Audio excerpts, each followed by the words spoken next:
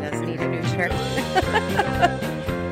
All right, so welcome to Something to Drink About. My name is Alex Van Amberg. I'm a certified sommelier with the Court of Master Sommeliers and a CSW, or a certified specialist of wine with the Society of Wine Educators. I'm Christi Collins. I'm your wife. I'm a mom of 3 and a yoga teacher. Yes, you indeed are. Excellent. So if you've never been on the program before, this is the entire idea is trying to make wine fun and not frightening. So Christy knows nothing about wine, and I know a little bit about wine. And the format is we kind of just go through a wine together, and we just see where it takes us. Try tasting it, try exploring it, and see what happens. So are we game? We're game. Let's go. All right, the fun begins. So, I love the cloche. Yes. Well, so originally I would show Christy the wine when we first started off, and she had too much information. So I've now started putting my wine in a black bag and hiding it from her so she has no idea what she's getting into, which is all sorts of entertainment. So we have our wine in our glasses. Shall we tink? Ready to? Oh, that was so cool. Mine's still going. That's the happiest sound in the world. So, Christy, why don't you tell us about the wine that you have in your glass today? Well, it's beautiful. It's bright yellow. Well, I don't know, bright. It looks sunshiny. It looks like sunshine in a glass. It is. It's intensely golden. It is like a lot like sunshine in the glass. It's amazing. Yeah. Here's a piece of white paper. It looks like a liquid gold color, like a golden ring. It's also a little white towards the edge. It actually changes colors fairly rapidly towards the edge, which I think is interesting. Do you notice that at all? Like it's really deep in the core, and then as it gets out towards the edge, it goes from being this golden yellow color to almost like a very clear marigold out to the edges where it suddenly becomes silvery white. Clear, yeah. And, since you gave me this white piece of paper that I can put my wine glass against, so now I know that I can actually look at the real color of the wine. That, yes, I actually see that. Pretty cool. It is cool. It's a little silvery. It's not just clear. It's silvery on the edges. Excellent. And, a little bracelet. Well, it's like a little bracelet. I remember a while back you said something was so pretty you wanted to eat it, which was very confusing to me. But okay, it's like a bracelet. I want to chew on it. Well, okay. You see something pretty, you want to eat it. I can't say that frequently. I see something pretty, I want to stick it in my mouth. Really? Interesting. So I think we're getting a little off topic here. Let's get out of the rabbit hole. Right. So back to the wine. Okay. So what we have in our glasses then, to summarize, is a golden white wine, almost yellow in color, turning into a slight silver rim on the edge there. What's it smell like, Christy?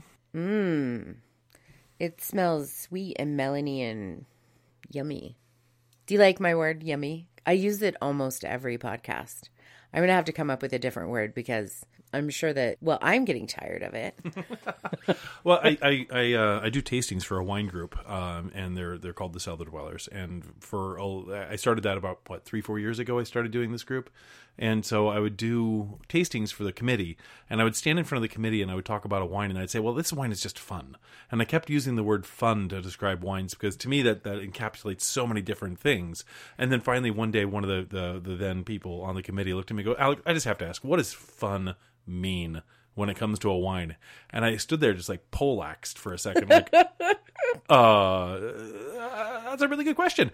Then I went off for about 30 seconds about all the different things fun could mean, but at the end I agreed that I was being very vague and I needed to get more specific if I was going to use a phrase like fun. So yummy may be too vague. Well, it indicates more of an emotional state than a description that's going to help someone else. Totally. So, I mean, it's cool to say this is fun or this is yummy because that expresses excitement about the wine. But whether or not it actually helps anyone come to a better understanding about the wine is something else entirely. Well, I don't know what I smell, but I do smell, it smells like a Chardonnay to me. And I don't know why. But it smells, it smells like I want to drink it. That's always good. So let's look for some individual identifying markers in what you're smelling there. Okay. Like what actually smells like a Chardonnay. Because, I mean, it's totally cool if you're just reaching out and cherry picking something because of familiarity or because it sounds like something or smells like something you've had before. Ooh, So, what was that ooh for? Everybody's going to want to know now. Because I'm looking at the glass, and there's the sides of the glass are sheeting with wine, and it's forming relatively thick legs, which indicates a rich viscosity to the wine to me. I know we talked about how wine legs were relatively meaningless. Like a lot of people would look at a wine and wonder what the legs are going to tell you. Right, but then last time, or one of those times, we talked about the wine coating the glass, and it actually turned the glass like a pinky hue. It was beautiful, like eyeglasses. Well, and this wine 80s. Is doing something very similar. It's actually sheeting on the glass. It's giving there's some rich, thick legs coming down the side, which indicates either a higher alcohol, a higher sugar content, but definitely more of a viscosity to the wine that will probably, although not always, translate into the mouthfeel. So that's why I went... You can't say mouthfeel with a straight face. I can. Do y'all sit around and just say, well, I don't know. What do you think the mouthfeel is on this? Well, again, Jacob? you use Well, I don't know, Brian. What do you think the mouthfeel is on this? Because most of you are men. I mean, there are a few women, I know, but most of you... How's the mouthfeel? Well, first of all, you're being blatantly sexist. And that's, I know. Really unfair. I am. Totally. Well, no, mouthfeel is a okay, so when you judge wines, a lot of times when people are judging wines, they're judging it on like 5 categories, like we've talked about before. It's on sight, the visual approach to the wine. They're talking about what the wine tastes like, but it also includes what the wine feels like in your mouth, which is also very important, because if you have something that's really oily, it's going to be a very different sensation than when something's very lean or something's very sharp or something's very acidic. Those are all physical sensations that are happening in your mouth. So where do you want to say the feel is happening? You know, it's mouthfeel. Yeah, is it lean for you or oily? We haven't tasted the wine yet. I don't know. I mean, that's why the cue that I got and the ooh that you got was because there's a visual cue happening from the side of the glass that leads me to believe this is going to have a rich mouthfeel, which I'm excited to find out about. But I don't want to go past the nose. I want to keep talking about the nose. And I'm sorry I distracted us and took us down this rabbit hole. Oh, hey, it's a good rabbit hole. Mouthfeel. Mm-hmm. Did you distract us? I thought that was me. So I smell that oakiness. Do you? Or am I just totally off base? Well, I mean, what do you mean by oakiness? What's oak to you in this particular case? Chardonnay. Okay, so you're kind of in a circular descriptive pattern here. I know. And which is totally fine. I like circular descriptive patterns, but you can start to delineate little pieces out of that if you'd like. Well, it smells to me, okay, so what I'm getting is I hear what you're saying about wood, but to me it smells like... The mouthfeel? No, but not the mouthfeel yet. We're still at okay. We're still a scent. I just wasn't sure if there was lean wood in the mouthfeel. Well, no, because there's it smells like paper. You know, there's like it's like if you smelt paper or newsprint. You just took my joke away. Okay, what do you smell? Tell me. Well, indicators... Tell me what I'm smelling. When we're talking about oak, in a lot of cases, we're talking about things that are really heavy and rich in vanilla or caramel or toastiness. The toastiness of the wood is usually what we're talking about barrel aging, and that's usually what you seem to get, as far as I can tell, with oaking a wine. Those are the things you're getting from. And I'm not getting a lot of vanilla off the nose of this. I'm not getting a lot of that caramel or butterscotch or coconut. No. None of those things are coming off of here for me. What I'm getting is it's like some reduced floral characteristics, like there's subtle honeysuckle in the background. Yes, and honeysuckle. But it's like it's like they're faded floral characteristics. I did say melon in the beginning, but sometimes melon smells a little bit like honeysuckle. And it's more pronounced when I swirl the wine and get things going in the glass. I'm going to get it going in my glass. Get it going. So there's a dry paper smell to it as well, which is interesting. There's which is almost slightly like dried herbs. Okay. You know how you smell, there's a difference between fresh oregano and a very dried, like chive or something like that. There's a dustiness to it. So there's those dried qualities that I'm getting off of it as well. There's the nose is fairly, I'm going to use the word reduced, but it's not what I mean. It's like there was something there before and they're faded now. Do you know what I mean? It's like I'm getting afterthoughts, after images of smells, and not true smells at the moment, which is interesting. So, okay, so let's move on to tasting. Okay. Unless you have something that's jumping out of the glass at you. No, I'm lost here. Okay. I mean, the funny thing was when we first opened it and we first poured it, there was a pronounced change of smell in the room. You could smell something that happened in the room. Like there was elements of that dried honeysuckle coming out, of that dried fruit notes coming out, not candied fruits, but there was elements of that coming out. And now that we're in the glass, it's really faded in and not really there as much. So there's a little alcohol. Isn't that weird? It was very twinkly in the beginning, and now it's a little dampened. Okay. Okay, so we're just going to taste right now. Okay, let's move it on. Don't do that. It sounds awful. You're in the microphone. It just doesn't sound right. Have we already gone through what you do? You circulate the air in your mouth and do that. And you look weird. You look like a little fish. Really? Wow. Okay. For such a reduced nose, there was a lot going on in the mouth with this. It's really exciting. It's got a big mouthfeel. It's a little oily on the finish. Oh, is it oily? Okay, you talk. But Why don't we have you talk, Christy? What is your experience when you put that in your mouth? What's your mouth feel? My mouth feel is, it's juicy. Okay. You want me to keep going? I Go thought on. that was a really good word. No, that is good. I feel really good now. Okay. It's juicy. It's only dry at the finish, but it has a good heat to it. It's at the end. It's smooth. It's creamy almost. Mm-hmm. Is that? No, it's good. That's Those what are all I've good. got. It's creamy on the. So when you put the wine in your mouth and you hold on to it for a minute, there's a tingle of alcohol across the upper palate, across the roof of the mouth. There's a richness to the mouthfeel. There's a creaminess to it. It has that viscous, slightly oily quality to it because it's very creamy. There's also there's obvious notes of like roasted apple. I think, it tastes like roasted apple. It tastes like roasted red apple, roasted green apple. There's vanilla on the palate in a big way that wasn't on the nose. Yes. I taste the vanilla. And it's not just vanilla. I taste that roasted apple too. And there's vanilla on there as well. That is, it's like vanilla extract. Because it combines with the alcohol to give you that heat of vanilla, which is interesting. Not a lot of spice though. I mean, there is that, I guess, toasted coconut in there as well. I'm guessing that this is a wine that's actually seen malolactic fermentation. So because it's not bright green apple, so malolactic fermentation. So when you have when you make a wine through a second fermentation, where it changes those crisp green acids to longer, thicker chains of acids, and it's called malolactic fermentation. Okay. It's the same stuff as you get in milk, that lactic acids that you get in milk. So that's why part of the reason why I think it has such a rich and creamy mouthfeel is because they got rid of all those really harsh, sharp, tiny acids and turned them into long, soft, fat acids. Really good. It is really good. So on the finish there, it's almost like a little bit of marshmallow.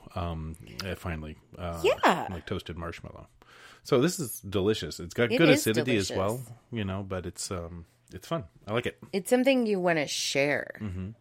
And I think part of that is because it's got the things we enjoy in wintertime are those roasted things, those toasted marshmallows and hot chocolate and vanilla sugar cookies and things that are warming.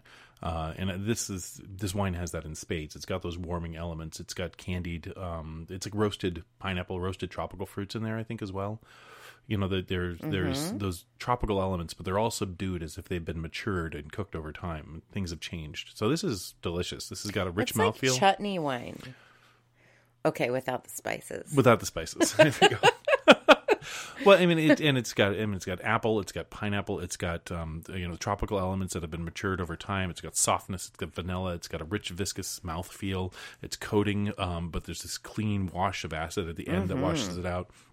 It's not making my cheeks blow up with water, but it's there at the end, and the flavor lingers. So this is great. I like this one a lot. I do too. I love it. Okay. So what do you think it is? A Chardonnay. Yeah, it was the Chardonnay. I kind of gave that away. So the well, great you reveal. said it wasn't. Like, I thought it was a Chardonnay when I first smelled it, and then you were like, well, I'm not getting this and that and this and that. But I was right. I just want to say, and there you go. Just saying I was right. How's your shoulder? Why are you asking how my shoulder is? From patting yourself on the back so much. It's got to be awkward. Hey, So- it is the second wine in my life that I have figured out what it is. Good job, Christy. Thank you. No, it's actually impressive. And you did what I did on my Somm test, which is basically you cherry picked both of the wines that you got right from previous experience. You drank them so often that you were like, this tastes like something I've drank a lot of. Yes. And that's what happened on my Somm test. I got very lucky. But Okay, so I just want to say that although your humble, self-depreciating thing is kind of cute, and I know it works for you, it also doesn't describe to people who you really are. And you're not giving people a full picture of the amount of work that it has taken you to get to the point where you are right now. So, yes, wine should be fun and not frightening. And you are a great teacher, and you're very fun, and you're very funny. But you also worked your butt off. So to say that you got lucky is, I think, diminishing the amount of work you did. well, I think it's actually a good topic for another podcast. You know, like one of the nerdisodes that I keep gassing about and haven't done yet, to talk about what it actually means to test for sommelier, what it actually means to say you're a certified sommelier as opposed to an advanced sommelier, as opposed to a master sommelier, such as you see in the movie Somm. Because that's, define your terms. In a lot of cases, we don't talk about the terminology we use, and giving people a shared vocabulary will help. Right, but that doesn't say how great you are. And I'm just saying you are really an incredible human, and you have an incredible brain, and you hold more information than anybody I've ever met, except maybe the children that you spawned. So, Which they are far too happy to share. So, okay, well, Heard, thank you. you're welcome. Good job. And so the wine, the wine tonight is a Ridge 2012 Estate Chardonnay. So what makes Ridge Winery? So this comes out of California. This is a New World wine. It comes from the Montebello Vineyard in the Santa Cruz Mountains, so about 30 miles south of San Francisco, near Cupertino, California. And they've been growing grapes there since the 1890s or so. Santa Cruz. Did you ever see the movie 30 Days with Sandra Bullock? Or was it 29 Days? Where she goes into rehab? Is it the one with Viggo Mortensen? Yes. No, I haven't seen it. And they have a soap opera called Santa Cruz, and one of my classmates was in that soap opera that was on the show. He was really good. He was the good-looking doctor. Okay, so just a little tidbit for you. Go ahead. Well, Santa Cruz. Thank you. You're welcome. So the Ridge Winery, Ridge Estate Winery in particular, they're actually renowned for having one of the few wines that in 1976 was part of the Judgment of 1976, the Judgment of Paris, and 76 trombones in the big parade. And it's completely irrelevant to the show. Okay, I'm sorry. I got stuck in 1976. I saw flags. I saw myself as a 10-year-old. So, So 1976 was the 200-year anniversary of the U.S., and so that was the bicentennial. And part of that bicentennial, there was a European, a gentleman, a British guy in France named Stephen Spurrier, who had a wine shop in France, and he's Brit, and he's got the wine shop, and he had an American woman working for him. And one of the things they didn't see a lot of was American wines in France, because they thought there wasn't much more than Paul Masson cooking brandy to worry about. And so what Patricia, his assistant, said was, wouldn't it be fun to celebrate the American bicentennial by doing a little France versus American wine thing? And Stephen Spurrier, because most of his clients were English-speaking clients that came from the American embassy, thought, okay, sure, let's do that. And so he put together a little tasting that he thought would be just kind of a fun event. And he talked 11 judges, well-known French writers and wine judges, into sitting down and doing this. And everyone thought it was going to be a shoe-in for the French wines. Everyone was ready to blow that. So he chose matching vintages and matching types of wines from California. Right. and from France. So Chateau Lafite, Chateau Mouton Rothschild, some great Burgundies. Okay, I'm just going to stop you really quick. Matching vintages means matching types of grapes. Right? Matching, well, no, you're close. Matching vintages is years. So a vintage is a year. Okay. And a varietal is a grape. Oh, of course. Okay. So he was pairing the varietals and the vintages to make sure that they were as evenly matched as possible. Okay. So they weren't all taken from that year. They were taken from, whatever. So they were close. They were close. And so I think there was 10, I think there was 5 reds from each country and 5 whites from each country. And they did the whites first. And so they sat down, and shockingly enough, an American white, Chateau Montelena, won the white tasting. And the French judges were astonished and even upset. But the thing was that going through the tasting, they were all confused about which was close and which was not. And so you could see when they went into the red tasting, they were determined not to let this happen again. It's like, okay, well, that was a fluke, obviously, that one of these American whites came in first. But they sat down and they started going through the reds, and they were harshly critical of what they were certain were the American reds. And they were overly praising the American, the French reds. And it turned out when the scores came in that Stag's Leap Cabernet from California won the red wine competition, and in second place was a Cabernet from Ridge Vineyards. Oh, wow. So this was one of the wines that actually beat the French wines in the time. And so the French judges were infuriated, and they didn't want to let their scores out. They demanded their cards back, and Stephen Spurrier says, no, all's fair. This isn't really going to mean a whole lot, but let's go ahead and we'll just, we're going to keep the scorecards. Thank you very much. And so he wouldn't give back the cards. And so it started a big kerfuffle. But what it did in a way that no one expected was there was one writer there. They managed to get one reporter to show up to this thing. So the one reporter who showed up to this thing filed a report, and he sent it over to the New York Times, I think it was, or whatever, Life magazine, I think it was. And they published a small article about it, about the American upset of the French. And suddenly the wineries heard that their wines had beat these French wines. Now, you have to understand, at the time, France was a monolith.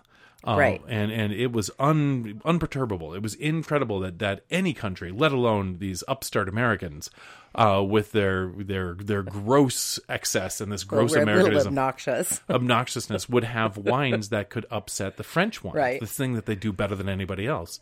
And so it became this. It grew. It became a tidal wave. People in New York were asking for these California wines, and the New York people were like, "What wine is this?" They'd never heard of them. They'd never found their way out of California. The only people drinking California wines at the time were Californians. Really? Because they were nowhere.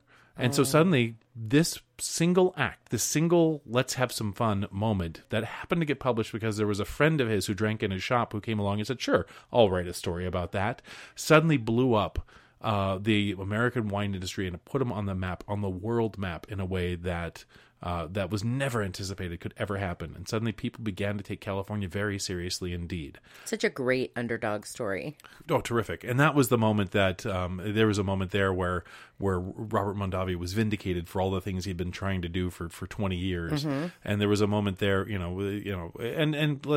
Stephen Spurrier had flown to California and was trying to vet all these wines, and certain people didn't want their wines going over there because they were certain they weren't going to stack up to French wines either. Oh. They were certain they were going to be humiliated. Right. And so the fact that he got these bottles of wine back there, the fact that he got these wines into this judgment, these were people that were like, well, let's try it and see what happens. And so this was bravery on both sides. Very exciting. And the movie Bottle Shock with Alan Rickman is a fun telling of the story, if not an accurate one. But it's worth watching. So if it's on Netflix or if it's on Amazon Prime or whatever like that, definitely watch Bottle Shock. It's very entertaining. Chris Pine, Alan Rickman.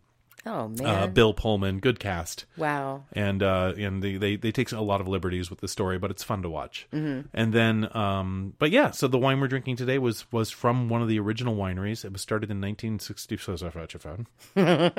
And the idea behind this winemaker at the time was that he wanted to make all natural wines coming out of California, which again was really bucking a trend. So I mean, he uses just enough sulfur to kill wild yeast.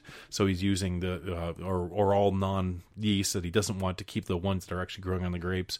He does a lot of work to preserve what's in the vineyard and puts it into the bottle. So it's actually a very very rich wine that has not had a lot of artificial manipulation done with it. Very exciting.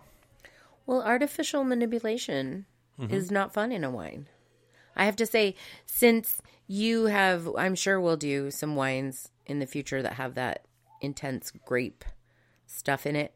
Putting things like Mega Purple in them, or using oak chips, or doing, because there's all sorts of things you can do. There's all sorts of winery tricks, particularly the larger your production, where you have less and less control over the grapes coming into the winery.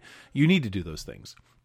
If you're going to turn out the McDonald's of wine, then you're not going to be looking for, prime beef. But you can tell the difference. And I thought that I would never be able to tell the difference. And maybe I can't. Maybe you just tell me, and then it's the power of my brain that says it just doesn't taste as good. So when you were starting to taste and you would say, this is a great wine, this is a great wine, and I liked those really deep, what is that grape stuff called again? Mega Purple wines. And then you were like, no. This one you just need to sit with. It's more of a process. Mm-hmm. And now I taste the Mega Purple wines, and I understand why I like them. Mm-hmm. But they're almost like eating a jawbreaker. It's just sugar as opposed to, I don't know, a lemon pie.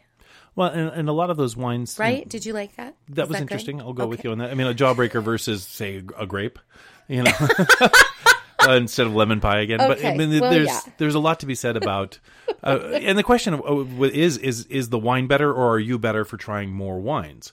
Is your education now skewing... Would you still like, smoking loon if you've never tried, a true Burgundy? Would you still like, it's a question. If you had a Northern Rhone Syrah, and then you go and you drink Yellowtail, which one are you going to like better? Is that your experience now because you've experienced both ends of the spectrum, or is it because, you like McDonald's? Well, I like Yellowtail. When's the last time you had Yellowtail? Didn't we just taste it? Nope. Oh, we didn't? Nope, we haven't done... I thought that was that Australian one we tasted. Am I totally off base here? And I'm just, yep. That's the the open mouth. What the are you talking about, Christi? Long pause. Now we have done several of these podcasts, and I don't remember every wine we've done, but I'm quite certain that we haven't done a Yellowtail. Okay. We did talk about Yellowtail briefly, and we talked about the color, the label, etc., but we haven't done a Yellowtail. Well, maybe that's what I'm remembering, because my memory is sharp. Yes, steel trap. Okay, so this is California wine coming out of California, Chardonnay, and it's not, even though it's gone through malolactic fermentation, even though it's been some time in the barrel, it actually is not coming across like a huge vanilla bomb like we've gotten used to coming out of California. And it's worth noting, this is a wine from 2012. So this wine is 7.5 years old now. And so good. I don't know what that means. 7.5 years. Is that usually too old for a wine, or? Well, for a white wine, people don't tend to think of white wines as aging. And you tend to worry that when you run into a white wine, particularly that it's been in the bottle for 7-8 years now. Mm-hmm. You think to yourself, surely that's done.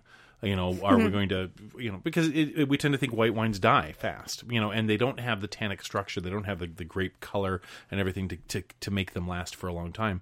But I think it's a lot to be said for this. This wine is as alive today, I think, as it was probably the day it was put in the bottle. It's probably good for another 10 years. Well, I think you're picking really good wines for this podcast, because I always say that I love this wine. But a Chardonnay for me has never been my favorite. And I usually actually find them slightly treacly and thick and not yummy. And this one to me is just, it tastes like it looks like a really beautiful bracelet. There you go. See how I brought it around? You did bring it around. Well done. Yeah. Okay. Awesome. Okay, so this is Something to Drink About. Today's wine was the Ridge Estate Chardonnay 2012 from the Santa Cruz Mountains, the Montebello Vineyard. So we have a Facebook page. You should check us out. Give us a like. Give us a review on iTunes if you would like. We are on iTunes. We are on Spotify. We are on Stitcher. And exciting times out there. Tell your friends. Tell your friends. Tell your family. Post us. Share us. We want to reach more people with our helpful, fun information. So, Something to Drink About. My name is Alex Van Amberg, certified Som, and with me is Christi Collins, my yoga mom, wife, partner. Yeah. Lovely person. Renaissance woman. Renaissance woman. There we go. And this has been Something to Drink About. Oh, yeah. Still coming.